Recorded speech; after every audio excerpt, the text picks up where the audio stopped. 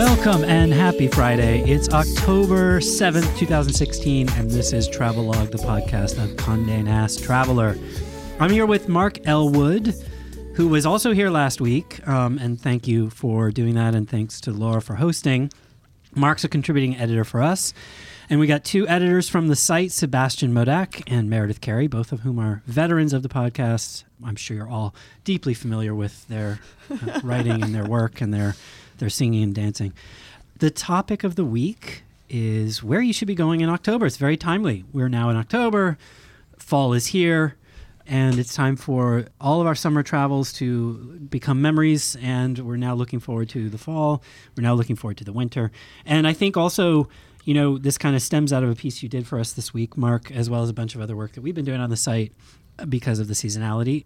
But I think we should also tell people a little bit about where they could be planning to go this month, because there are some things to be aware of that we could touch on during the podcast. So, Mark, let's get into it. You did an article for us. You did and a Facebook Live. I've talked about this in every possible medium. Facebook Live. So on the site, come check out Mark's piece. Why don't we start with that, because it's a really concise, you know, and I thought you had a really nice selection of things here that we can talk about. First of all, what are the macro kind of elemental things that you think about when you think about fall travel? Well, when we talked about fall travel, obviously we're back in shoulder season, which is that magical time when if you play your cards right, you end up paying much less and getting great value. So explain what shoulder season is. So shoulder season is an old-fashioned travel industry term where peak season or high season is when the prices are highest.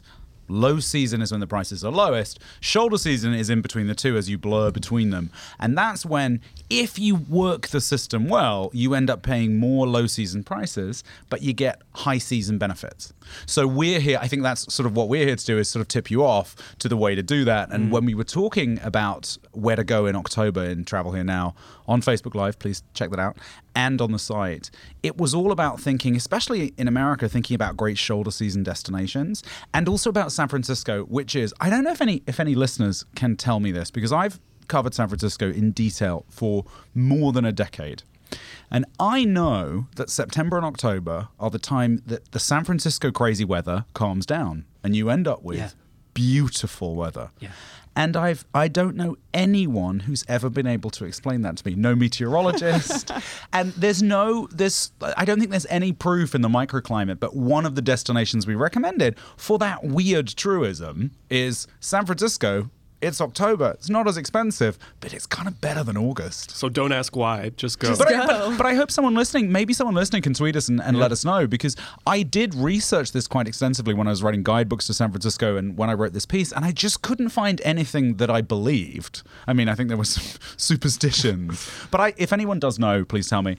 The other couple of stateside destinations we talked about was Key West and New Orleans.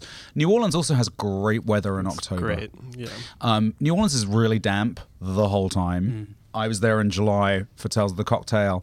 It poured for 2 days. And if it's not pouring in July, it's brutally hot. Yeah. Whereas in October, it's balmy and less humid, and I think the rainfall's like under 3 inches or something, and it's also a fantastic Halloween destination. I've been there for Halloween, and it feels like the entire city puts a costume on. Sort of New Orleans is wearing a costume, so that was a great. Has anyone else been there? Yeah, there was a period in my life where I went almost every other month. So for music, also because my girlfriend lived there at the time, so it was one of those long-distance relationships, which could be a whole other topic for a podcast. And let's do it. Yeah, October, I feel like, was the perfect time. I mean, you can be... Like, New Orleans is funny because it's a walking city in a lot of ways, or at least certain parts of it are, but then there are entire months of the year where you don't want to be outdoors for more than, 20 minutes. And October is one of those nice, sweet spots where you can be outside. It isn't that hot. And like you said, Halloween it's the place to be. There's also a festival around Halloween that happens called Voodoo Fest, which is a lot of fun. And like most kind of music festivals in New Orleans, they do a great job of bringing in the big name DJs and indie rock acts, but also keeping it very local. So on the same lineup, you can have the Arcade Fire and Preservation Hall Jazz Band, you know? Which is amazing. I mean, music, New Orleans, I think when I first went to New Orleans, I assumed its reputation for loving music was one of those marketing tactics that But you're it's like, so real. but it's so real. So and so real. if I were to go to a music festival, I'd go to one in New Orleans because you're going to get this crazy eclectic programming, and you're probably going to love the weird local band you never heard of, who are a violinist and a ukulele player. And a washboard player. And who knows? Yeah. But so there's music that month is great. The other, just because I should run through the 5 we have, and then I'd love you guys to tell me what I missed out. I want to come back to San Francisco for sure. Okay, we'll come back to that. We have Key West. Key West, I've been going to Key West, again, to write guidebooks. I started about 15 years ago. And when I went 15 years ago, it still was full of, not the dropouts, but the edge of the worlders who had filled it up in the 80s and 90s. B.O.'s Fish Wagon, made out of old junk. A lot of that has streamlined, but one of the few things that remains is Fantasy Fest, which started in 1979 and is kind of like a human cartoon. It is deeply inappropriate, very R-rated, very witty. It reminds me of a carnival in Europe, like Viareggio Carnival, or it's satirical. So it's a lot of nudity and a lot of really, really good jokes. So it's sort of this amazing, it's like nothing I've experienced anywhere else in the world. You mentioned in the article that maybe it's diluted a bit in recent history. Has it? Or does it still have its edge? Do you know, they have tightened the rules over the nudity. I mean, because it used to be very much anything goes. I think Key West in general has wanted to become a little bit more mainstream, and I think they've tried to do that. But if you go for Fantasy Fest, you're going to get the best glimpse of old Key West. Do not go if you're easily offended. They will offend. Or like with a family. But like I think you could say that about all of the 3 cities that you just named. I was going to say at least around Halloween, right? Like because San Francisco has and we can run through the rest and then we can come back. But there's also a Halloween party in San Francisco in the Castro that maybe they stopped doing it. But I lived there for 10 years and it happened every year, and it was just outrageous in the manner that you're describing. It was just all kinds of crazy stuff, lots of nudity, lots of burlesque, lots of kind of crazy, that the streets would get so crowded. And it was not the kind of thing that if you were easily offended or squeamish or like whatever, we're not ready for all of humanity to kind of be out there partying and having a great time. Like everybody was having a really good time. The vibe was very positive, but it was definitely like you were going to see naked people. But Halloween is gay Christmas, and those are 3 very LGBT friendly cities, and I think you're sort of seeing a kind of like RuPaul's Drag Race-esque performance element. And I think that's joyous. If you go in, I think if you go in open-minded, it's very hard not to be charmed by the Halloween celebrations in any of those cities. But this year Fantasy Fest's theme is political because of course it's the election, and they will, if you're a Republican, you're an independent, you're a libertarian, you're a Democrat, everyone will be satirized. There's no safe harbor, and I think if you go in knowing that, that's amazing. Yeah. Where else? Key West, New Orleans, San Francisco. So domestically, the 2 international destinations we talked about, I spent a lot of my childhood in Italy, and one of the nicest ways to experience Italy is in the fall because the weather is still pretty reliable, but the huge crowds have gone, the international crowds, British and Germans. The Italians are back in their own place. They're not at the seaside away from their home, so you're getting the real country. And it's still warm enough to walk around. And you're getting the grape harvest. So in Tuscany, for example, you can go and because of the agriturismo, the way it's set up, you can actually end up staying on farms where you can pitch in. In that lovely. I mean, you're not going to be rolling up your sleeves and sort of, Crushing stomping grapes for your bed and board. But there's a lovely way that you can really integrate, and the olive harvest, and there is some truffle stuff going on, and it's just a lovely time to go to Italy. If you want real warmth. I always think it's interesting. There are little bits of the Mediterranean that we forget how far south and east they are. And places like Malta and Cyprus, which we recommended this month, are really hot in October. Malta's average daily temperature is over 80 degrees. So it's having like a nice last little grasp of summer. I mean, it's almost better than in July, because July it's so hot. Yeah, almost. No, I think it's definitely better than in July. But I think with Cyprus it's interesting, because Cyprus for Britain is a very common destination. Mm-hmm. It really looms quite large for the British. There's a big Turkish and Greek Cypriot community in Britain, and I know many people who would go to Cyprus, but it's interesting to look at it less as just a package holiday kind of sun-seeking destination, and more, it does have one of the European cities of culture this year, is in Cyprus. And it has a lovely hinterland. The inland is a bit like the Berkshires. It's so bucolic and full of villages, and kind of untouched by time in a way the Greek islands are. Some of the Greek islands can be. And I think also for an American, as we talk to our domestic audience, I know we have people who listen overseas, but if we talk to our domestic audience, I think Cyprus is an unexpected place to think of, because I don't think it's quite on the radar. Do you agree? I mean, what do you guys think? Yeah, I think so too. And I think when you were, talking about these Mediterranean destinations that you kind of forget are so far south and kind of have their own climates going on, because you associate them with Europe and you think of, the Black Forest or something. I immediately thought of southern Spain as well, and the Costa del Sol especially. And again, for some, maybe inexplicable microclimate reason like San Francisco, the weather there stays really well, especially in the region. Does it? Yeah, around Marbella especially. And it's the same kind of thing. You could go there with the crowds of British and German tourists and party your face off. But if you go a little bit inland, kind of like what you were saying about Cyprus, you see this whole other part of Andalusia, these old white towns that still have all the Moorish architecture intact. But this is, my parents went to Marbella in the early 60s before the Costa del Sol was so built up. And I remember they went because it had a reputation for being so beautiful. And you realize the reason it became rather overrun on the coast is because it was so amazing beautiful. To go to. that it wasn't arbitrary. So if you dive a bit deeper, that's great. No, and I just got back from Italy this past weekend, and can tell you that I was still on the beach in September, which was pretty crazy for me. Where were you? So I stayed in Levanto, and then was going in and out of Cinque Terre the whole week, and it was so stunning. And I basically just set my office up under an umbrella and had a great time. How warm was it, Mary? I would say it was in the low 80s, and then once I got inland to Florence, it would get colder at night, maybe 60s, but that's still such a beautiful. No, because Cyprus will be cold at night, but during the day you just take that's kind of part of the fun, though. Isn't that? But that means at night you can kind of wear a gorgeous outfit. Sweater weather. You get the best of both worlds. Yeah. The other thing that happens in September, I got married in September on the Italian Riviera, so not in the Cinque Terre, but kind of close to that. And I think that what happens is all the Italians are gone. They're back in wherever they are working, and so the beaches are much clearer. You tend to only get the people who are sort of weekenders coming out from Genova or wherever.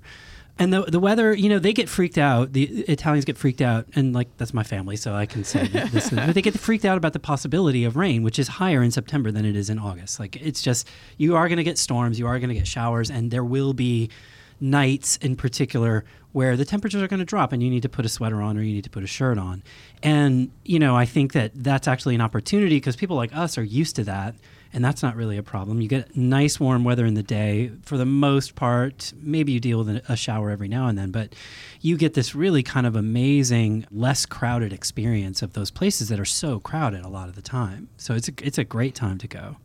And some of the seasonal non-stops that especially run from the East Coast are out of commission by October. So you might have a slightly, because Delta runs a Pisa flight in the summer.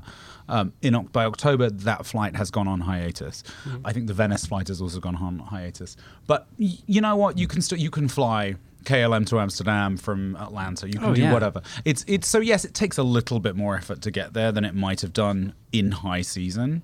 But, flight prices at the moment are very reasonable. But if you're going to Liguria, which is, where the Cinque Terre are, where Camogli is, which is where I got married, which is kind of less discovered, town, and ridiculously beautiful, you can fly into Milano and rent a car and drive down. It takes But would you drive in Italy? The last time I drove in Italy, it's I just thought freeway. It's actually fun.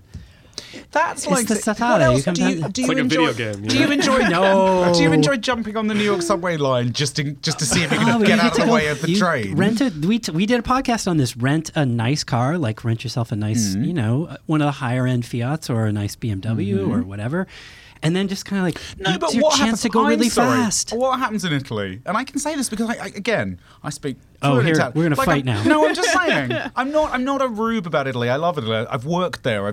But when you drive in Italy, people drive in the middle of the road and On the then- highway? No, On the not freeway? on the highway, but whenever you have to go off the highway, which you do a lot, you drive down the middle of the road till you're really close to someone, and then you swerve onto your lane. It's terrifying. But on so I would make the case that actually freeway driving, and which is what you're going to mostly do between Milan and Liguria. I'd get the train. The train is the only Oh, thing the in train Italy. is fine, sure. The It's train going to is take fine you a until long there's time. a train strike, Yeah, which it's- happened to me while I was there. So just pay attention, It's also- regardless of what your transportation That is. particular route too, I think, is also going to get, and especially once you get down to Liguria, it's really nice to take the train down there, but it will take you all day to go from like Genova out to where the Cinque Terre are, or where Levanto is.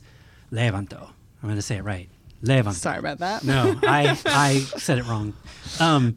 The other thing I would throw out there at this time of year is Piemonte. While we're talking about Italy, which again you can reach by getting into Milan and then Yeah, heading absolutely. down because you went. No, I No, just you're have raising your something- hand. I It's have a- something this to is- say. okay. Which is that Emirates is having their basically every 6 months there is a flight deal from New York to Milan that's crazy cheap. That is currently $475 round trip, and That's insane. And Can the I just say, the like, availability is October 13th through mid-December. So if Go. you're gonna go, that's ridiculous. jump That's on a it right now. $1,200 flight. Yeah. And if you think that's a New York flight, but think about even if you're connecting in this time of year is a cheap time to fly anyway. So even if you have to tack on a domestic- transcontinental domestic, Exactly. you are still getting. And of course, we love Emirates as an Yeah, airline. Emirates is great, right? There's plenty of airlines right now also doing these crazy flash sales for domestic flights too. Yeah, JetBlue is just doing had one where they were one, yeah. having one-way flights for like $34. So you can get to New York and fly out and still be very Yeah. under budget. Yeah. you know? definitely. Scott's cheap flights. Yes, But Scott we all Kai's. swear. We all swear by it. yes, but yeah, I mean, it's same thing. Like you go to the truffle festival in Alba. They're doing the wine harvest. There's olive oil everywhere. There's olive oil even on the Ligurian coast and down in the on the southern parts too. So it is a really good time to go and do all that. It's a different kind of Italy. It's not the beach and it's not the summer time that you're used to. And I think it's actually great. You get to eat a lot of like wild boar, and you get to eat the sort of cuisine, especially in Tuscany and Piemonte. The cuisine is really, really great for fall. It's just like perfect for it.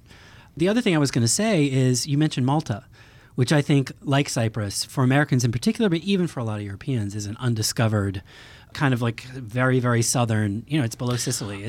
I mean, what's interesting, I think what's easy to, again, overlook about Malta, as a British person, Malta also looms quite large there because historically, Queen Elizabeth famously moved to Malta when she got married, and the only time in her life that she was able to be a real person was, I think, the 18 months she spent as Prince Philip's wife when he was at the naval station there, because Malta has always been a staging ground for the British military.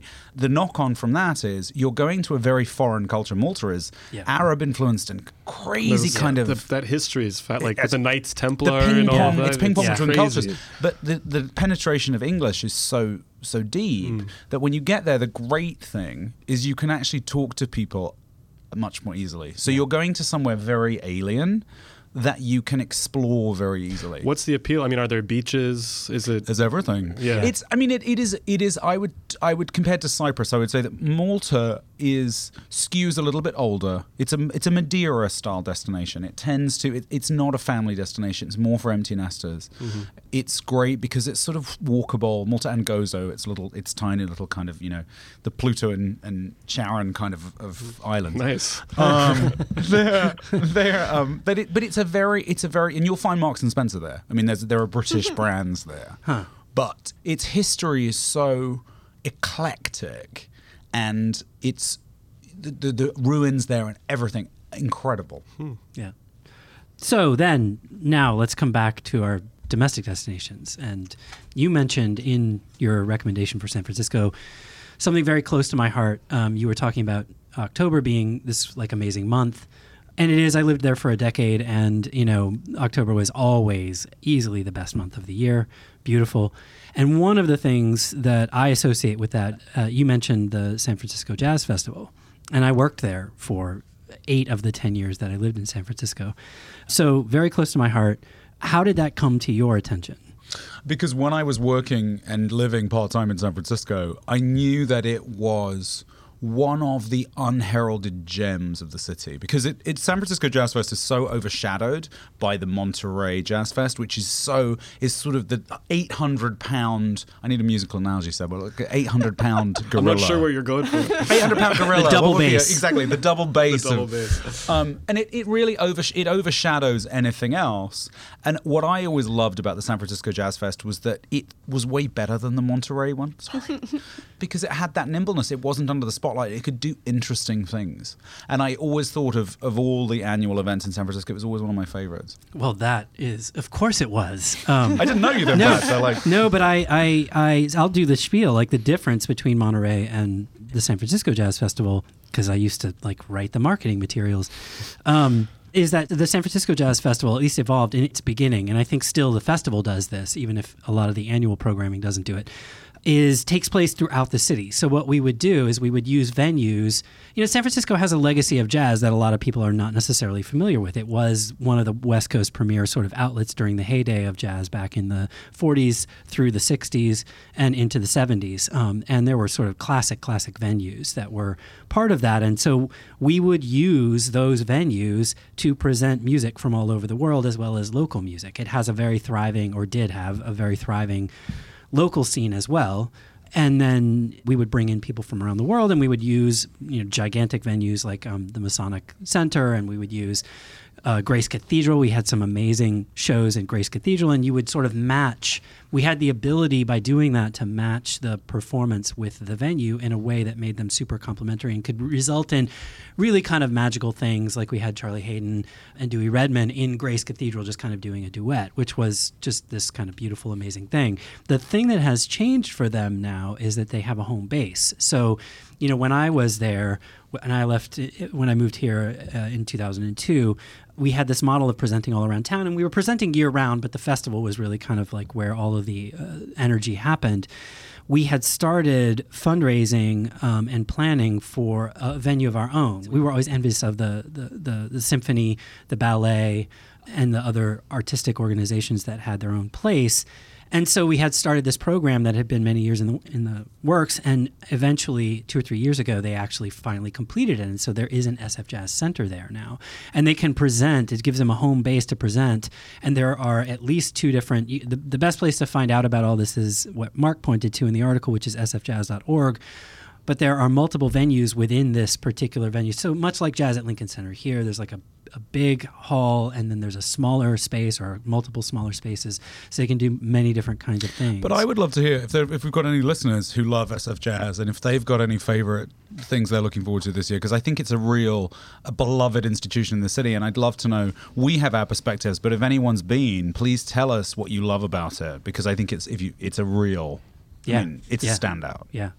Well, I think something else in California that one of our writers brought to my attention that's on the website right now is that Sonoma, and just like Napa Valley in general, has amazing fall foliage.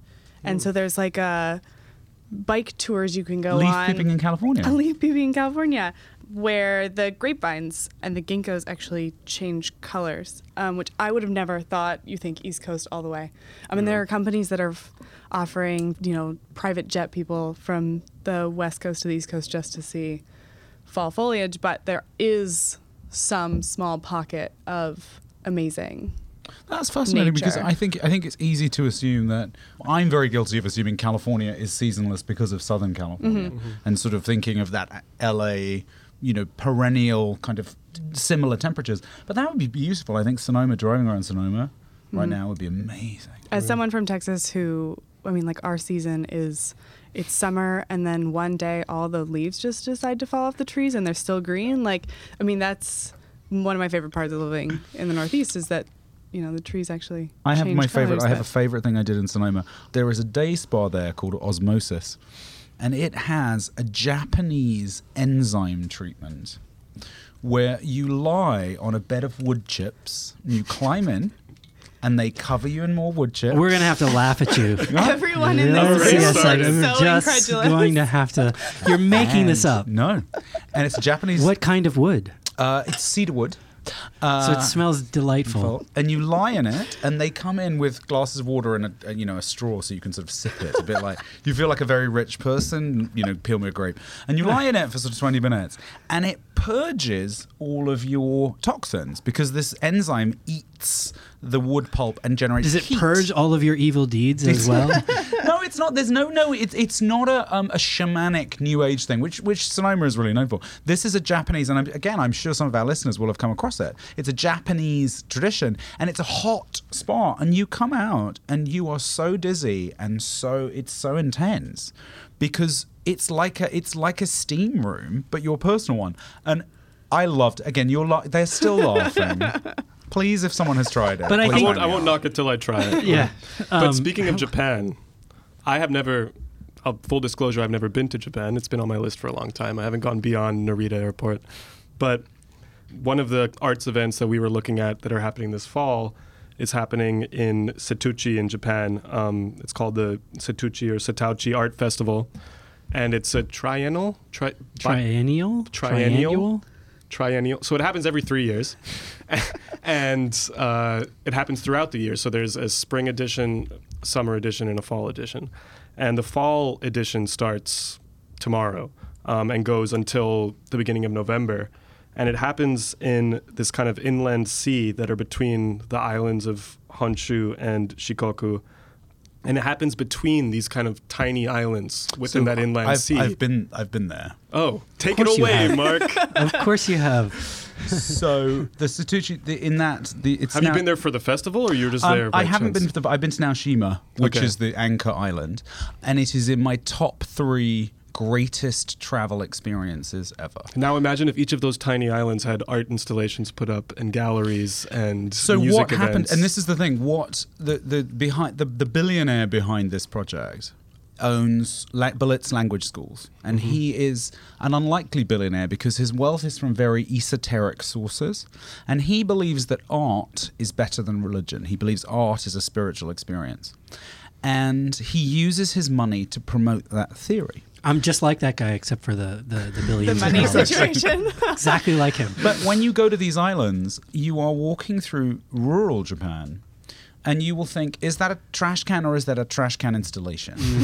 And there is art around you. There are Monet water lilies with a James Turrell site-specific piece together in this Amazing. in this specially constructed. This sounds like my dream. It's the most extraordinary. But what I would tell you is, if you can't go at the last minute for this festival, although it is great to go for the triennial, and I'm very jealous, I'd love to try that. It is to go to Naoshima is the most magical experience, no matter what. And it's very easy. You take the bullet train from Tokyo, then you take a little bit of a local train, and then you take a ferry. It's like going to Fire Island from New York. Yeah, It's like sounds like slow. And you get there, and even the local onsen is an art piece. So when you go to the bathing house, it's all been designed by an artist. And every time someone leaves the villages in Naoshima, who is not employed by the hotel because they're very pro-social, they look after the local Yeah, people. I was reading that too about the festival, that a lot of basically they all the bring money it- gets invested it's right back not- into the community. It is a very benevolent. There is nothing uncomfortably sort of nouveau riche about this at all. So this is why we can kind of encourage it. Every time a villager leaves the village for whatever reason, Mr. Fukutake buys his or her house and gives it to an artist to do something Oh, with. that's so cool. It's amazing. That is so Whatever cool. they feel like. Yeah. So slowly, it's sort of like this art is kind of taking It's over like a this- wonderland or something. Yeah, and it's it is like nowhere else I've ever been. And a friend of mine, an artist, Teresita Fernandez, she had a piece being installed there, and I went to cover her installation, and it was a pinch me moment. So Naoshima, Setouchi, absolutely. It's really funny because I brought it up being like, this is cool, and now suddenly it's like risen to the top of my bucket list. I truly, there are very few places that I can say so unreservedly, I think anyone would enjoy it, but anyone would enjoy that. It is the most magical place. Wow. I'll put in a plug for a local plug for the Storm King Center, which Oh, I think does many absolutely. of the same things. Obviously, a completely different model and whatever, but the notion of site-specific artwork, and especially at this time of year, I think this is the best time of year to go up there because the leaves will be changing. It's absolutely stunning, unbelievable, and yeah. I've never experienced anything like that. And we're talking about works by Alexander Calder, Maya Lin. Richard The Maya Serra, Lin yeah. sort of like earth waves thing that's there is mind blowing, and it's just like a fantastic place. If you're in the Connecticut, northern New Jersey, New York area, it's about a 2-hour drive, isn't it? Like give or take. And one little pro tip, if you arrive in a zip car, which I have done on numerous occasions, you get a pretty sizable discount. Really? Because they have a partnership. it's just an amazing place.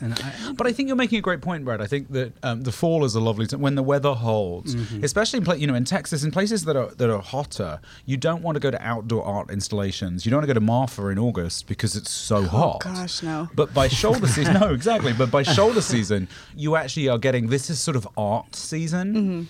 And you can really enjoy those outdoor experiences without baking or freezing. The other plug I wanted to give is one that was in the news this week, which is the Broad Museum out in LA, which we've covered a lot and which just was named. Seb, what was the naming? Oh, he's going to look it up. Just wait, this can be edited, right? Let's make this seamless. No, it was the top culture I destination. forget the name of the organization that named the it. top culture destination of 2016, and I bring it up because LA isn't necessarily an autumnal destination specifically, but it's certainly a good time to go. But what makes the Broad, when I went to the Broad in the spring, what makes the Broad so brilliant is that as a site-specific building, Dilla Scavidio and Renfro built the building to not only display the artwork, but to store it. So everything is on site, and as you go up these escalators, which sort of whisk you into the womb of the building, you feel very much you're sort of going through the curtain. You pass big glass windows, and you can see the rest of Eli's holdings downstairs. Yeah. Just in storage, Yeah. essentially? That is a very cool moment. And I actually didn't see it until I was on the way out, because you go in, you go up the escalator. I was there last Friday, because I was out in LA for other things. But the other thing that I loved about it is that it's basically all of the collection anyway is on one floor. And so it's very tight. And I found this to be actually, I'd spent a lot of time at the Whitney recently, the new Whitney, which is great, but which is big and has a lot of art, and the MoMA has a lot of art, and they should, and that's like appropriate for them, but it's kind of overwhelming. And what I loved about the Broad, and which is true of other, like the Portland Museum of Art is this way, where the edit is so tight that everything is great. The fact that they only have this one floor, and it's Los Angeles, I'm sure they have tremendous resources, but they've only got one floor, they only have so much wall space, so many galleries, it forces them to make harder decisions about what's up at any one time. And that means that everything is awesome. And the entire experience was great. Like, I just loved everything that I saw. I have a trip to one of my favorite cities, to Pittsburgh in November, and I'm making a pilgrimage for a show at the Warhol Museum, which is another one of my favorite museums in America, because it's not too big. Yeah. And I don't mean that in a lazy way, but exactly that sense that because the footprint is smaller, it just makes the edit tighter, the curation. A friend of mine was the director for a long time, and it's a brilliant, brilliant setup. And Pittsburgh is one of my favorite overlooked cities. And I think Pittsburgh is great in the fall as well. That's another city you're gonna get leaves nearby. You're gonna get sort of that cold air, and it's a cold weather city in a way, right? Like, you don't want to go to Pittsburgh in July or August. This is the perfect time to go. One last kind of pair of event call-outs I want to make is Paris in the fall, which is pretty nice too. Casual, yes. And It's a low risk statement. yeah, exactly. Later this month, there are 2 events happening literally back to back. That if you're into music and you're into chocolate, which most people are, it sounds like a good little another low risk. good little trip. Another low risk. I'm really playing it safe Yes. here. Pitchfork is having their Pitchfork Paris in the Festival. family. In the family, in the building. This is the first one, right? Yeah, October 27th to 29th, they'll be in Paris. And, it has... Why am I not going to this? I So don't why understand. aren't I going to this? I'm an extremely important person. Arts Why is am I my not beat. going to this? Um, You are? Are you on the arts beat? yeah. Oh. And the tech beat. Yeah, we all have multiple beats. We got to wear multiple hats, Yeah. right? I So can fly you out there in some special plane. there you go. The arts tech people. Hypersonic. The I want a arts tech hypersonic beat. trip to Paris. The lineup is pretty ridiculous. It's got, big names, MIA, DJ Shadow, Explosions in the Sky. DJ Shadow? DJ Shadow, remember him? Yeah. Do I remember him? I am so much older than you. I'm saying it as in, like, it's been a That while was since my you've heard that day. name. I'm saying it's been a while since you've heard of that Do name. you remember DJ Shadow? No, I don't. But I don't think it's interesting DJ that Shadow they was awesome. It's It interesting. is awesome. Is awesome. Yeah. It's interesting to think the Pitchfork would choose Paris as a music destination because I don't think of France as a hotbed of interesting contemporary.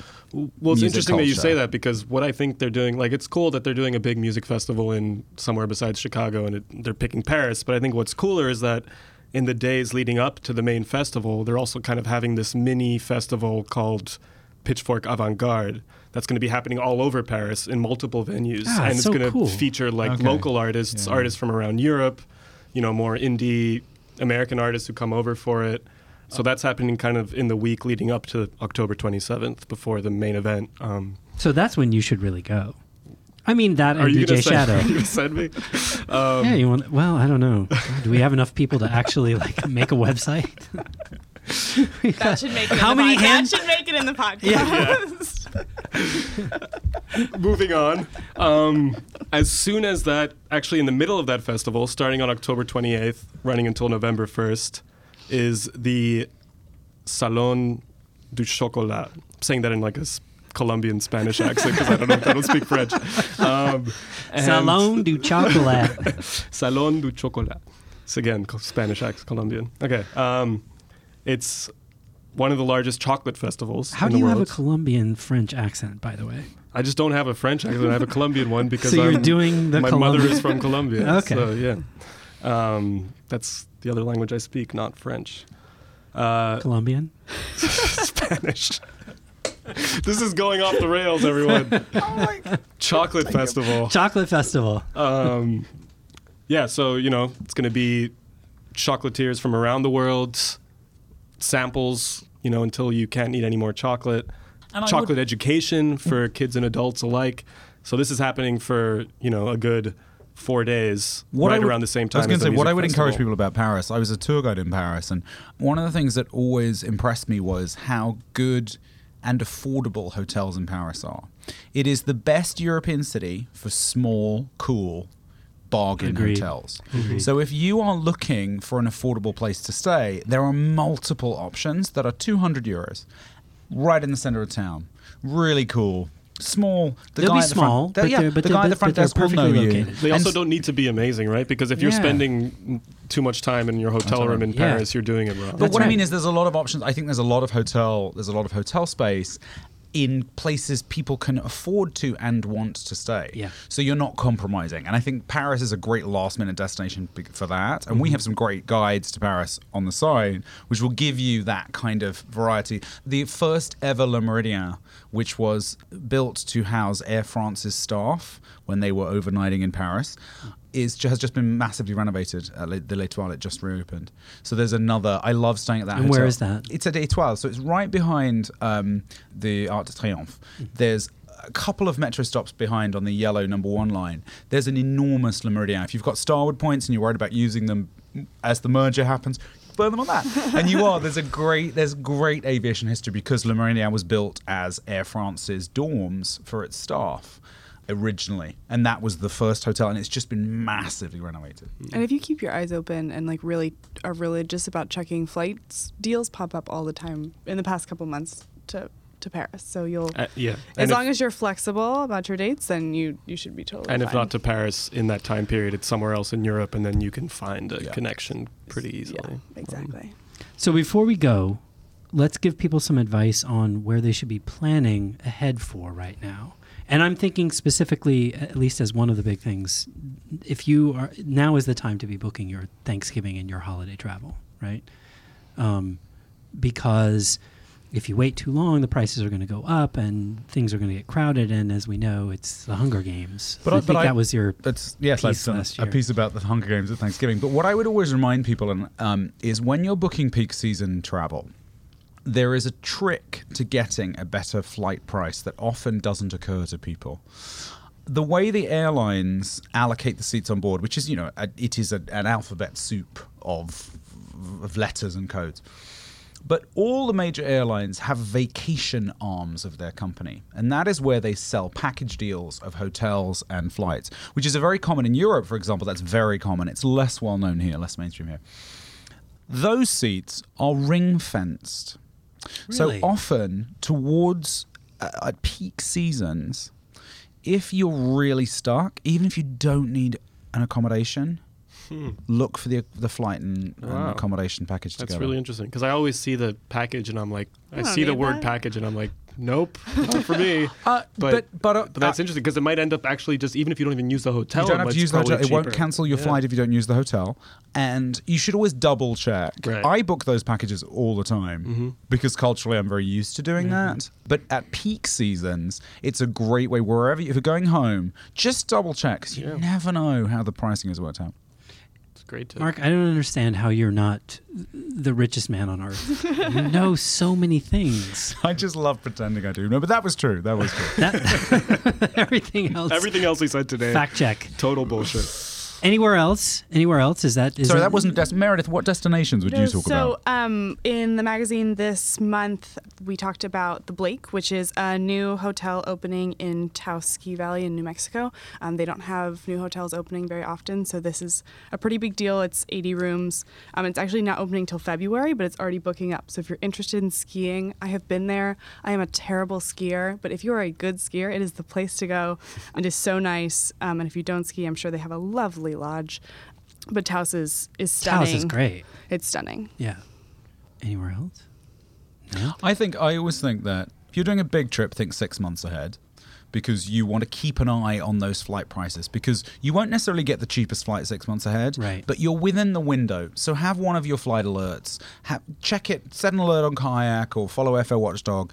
6 months ahead, that big trip. My trip to Argentina in April, I've already booked because Yeah. I got a good price.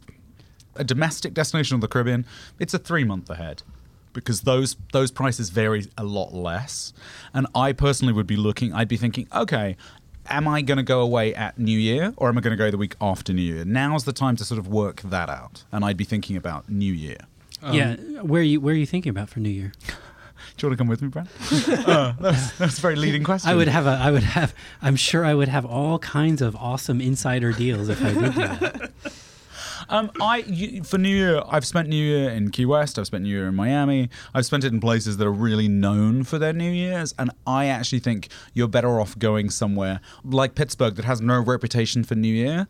And you go somewhere and see how they do it. Because you're much more likely to be surrounded by locals rather than a whole load of other people who are there to find out how is Key West New Year? Right, Yeah. or paying some giant cover charge to get into a crappy party. You could be more in it. I want to go back and give one plug though for fall, to where we're at, to New York. New York City is wonderful in the fall. Agreed. You're not dealing with mounds of dirty snow like you do in the winter, nor are you dealing with mounds of hot garbage like you do in the summer. It's Sell the it, perfect, Sebastian. it's the perfect little middle ground. New York in fall, it doesn't suck. Doesn't suck. Botanical Gardens is a wonderful time to go visit those up in the Bronx or the one in Brooklyn. There's some amazing exhibits coming up at the Whitney and at MoMA. And we're also, I'd like to say, we're in One World Trade Center at the moment, and walking around the 9/11 Memorial and this area for the first time in about a decade, it feels almost back to a slight sense of normalcy because the giant mall at the Oculus has opened. Almost all the memorial is completely. It's just a park rather than a building site in a park. So it's a lovely time to celebrate this part, reclaiming this part of Lower Manhattan, which for so long was a building site in a very sad place. Now I think it's almost back to being in the fabric of New York. Right, you could be here after 6 p.m. and it still feels alive somewhat. There are places to eat. There are places to get a drink, those kinds of things. I mean, I think between now and basically the end of December, New York is actually really good. Once January gets here, do not. I don't know why anybody would come here in July and August. Everybody who lives here, and sorry, New York, but everybody who lives here in July and August is trying to get the hell out. It's not like anyone's offended. We all do. But you're right that I think people forget. I have a friend who just moved to New York, and I was explaining from London, and I said, it's not really winter till January. It's not. So December will be chilly, but it won't be unpleasant. It's probably not going going to snow. And October and November is this beautiful time when you Beautiful. just stroll around. Oh, it's gorgeous. And Yeah. in a city that's so walkable, New York is at its most walkable now. Yeah. 100%. Central Park is lovely. The museum, I mean, this is art season, so the museums are full of great stuff. So Yeah. good time. Okay, that's a great note to end on. Don't forget to subscribe to the podcast. We are available on iTunes and SoundCloud and Stitcher and everywhere that fine podcasts are to be heard. Visit us at cntraveler.com. You can find many of the things that we've just been talking about there. Look up Mark's name and you can find the piece that we were talking about that sort of anchored us here. We are also at Condé Nast Traveler on Facebook and YouTube, CN Traveler on Instagram, Twitter, and Snapchat. We've been very active on Instagram stories lately, so check those out. And please tweet at us and send feedback and review us on iTunes. We really love the feedback and the input. We have some engaged folks there, and we love hearing from you. Why don't we go around, tell people where to find you, Mark? You can find me on Twitter. I'm Mark J. Elwood with 2 L's. And please, we love hearing your feedback. Please tell us what you want us to talk about. And please, can someone explain to me the quirks of San Francisco? I would love someone to definitively explain that. That would be so awesome. We will read your response. We will deliver your response on the podcast. And you can find me, Meredith Carey, on Twitter also at Oh Hey There Mayor. I'm at Seb Modek on Instagram and Twitter. And I am at Bradrick. That's it. Thanks, everybody. Have a great weekend.